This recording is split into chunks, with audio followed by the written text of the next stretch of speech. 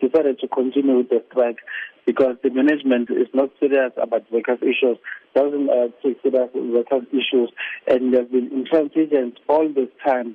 That's why the strike now has entered a second week. And from what we observe, it might still go into a third week. We really plead with the university to start taking serious the issues of workers, because workers are raising very genuine and reasonable demands that speaks to their working conditions. Take us through those demands. You're saying that these are really reasonable demands. What exactly are they? Our demand is that we demand a 10% salary increase across the board.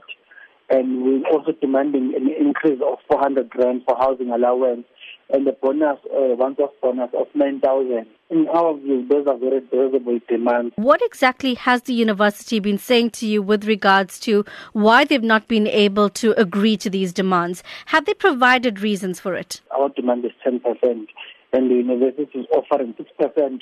So there's a 4% difference between us and the university, and the university is not willing to come a bit closer towards us so that we find common ground.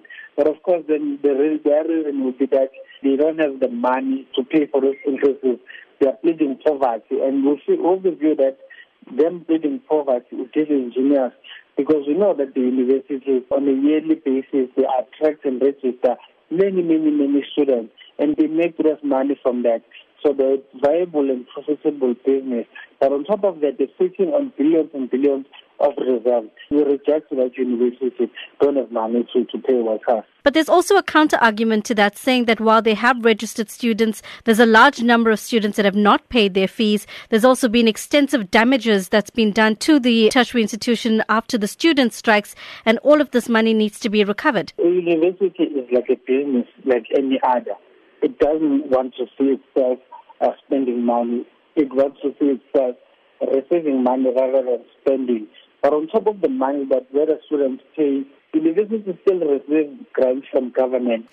Well, would you be willing to negotiate, or would you be willing to perhaps compromise, even considering the impact this may have to the students who are ultimately going to register? We have an open door policy. We're willing to negotiate with the university at any time, just as long as they have a reverse offer. That will not ridicule workers.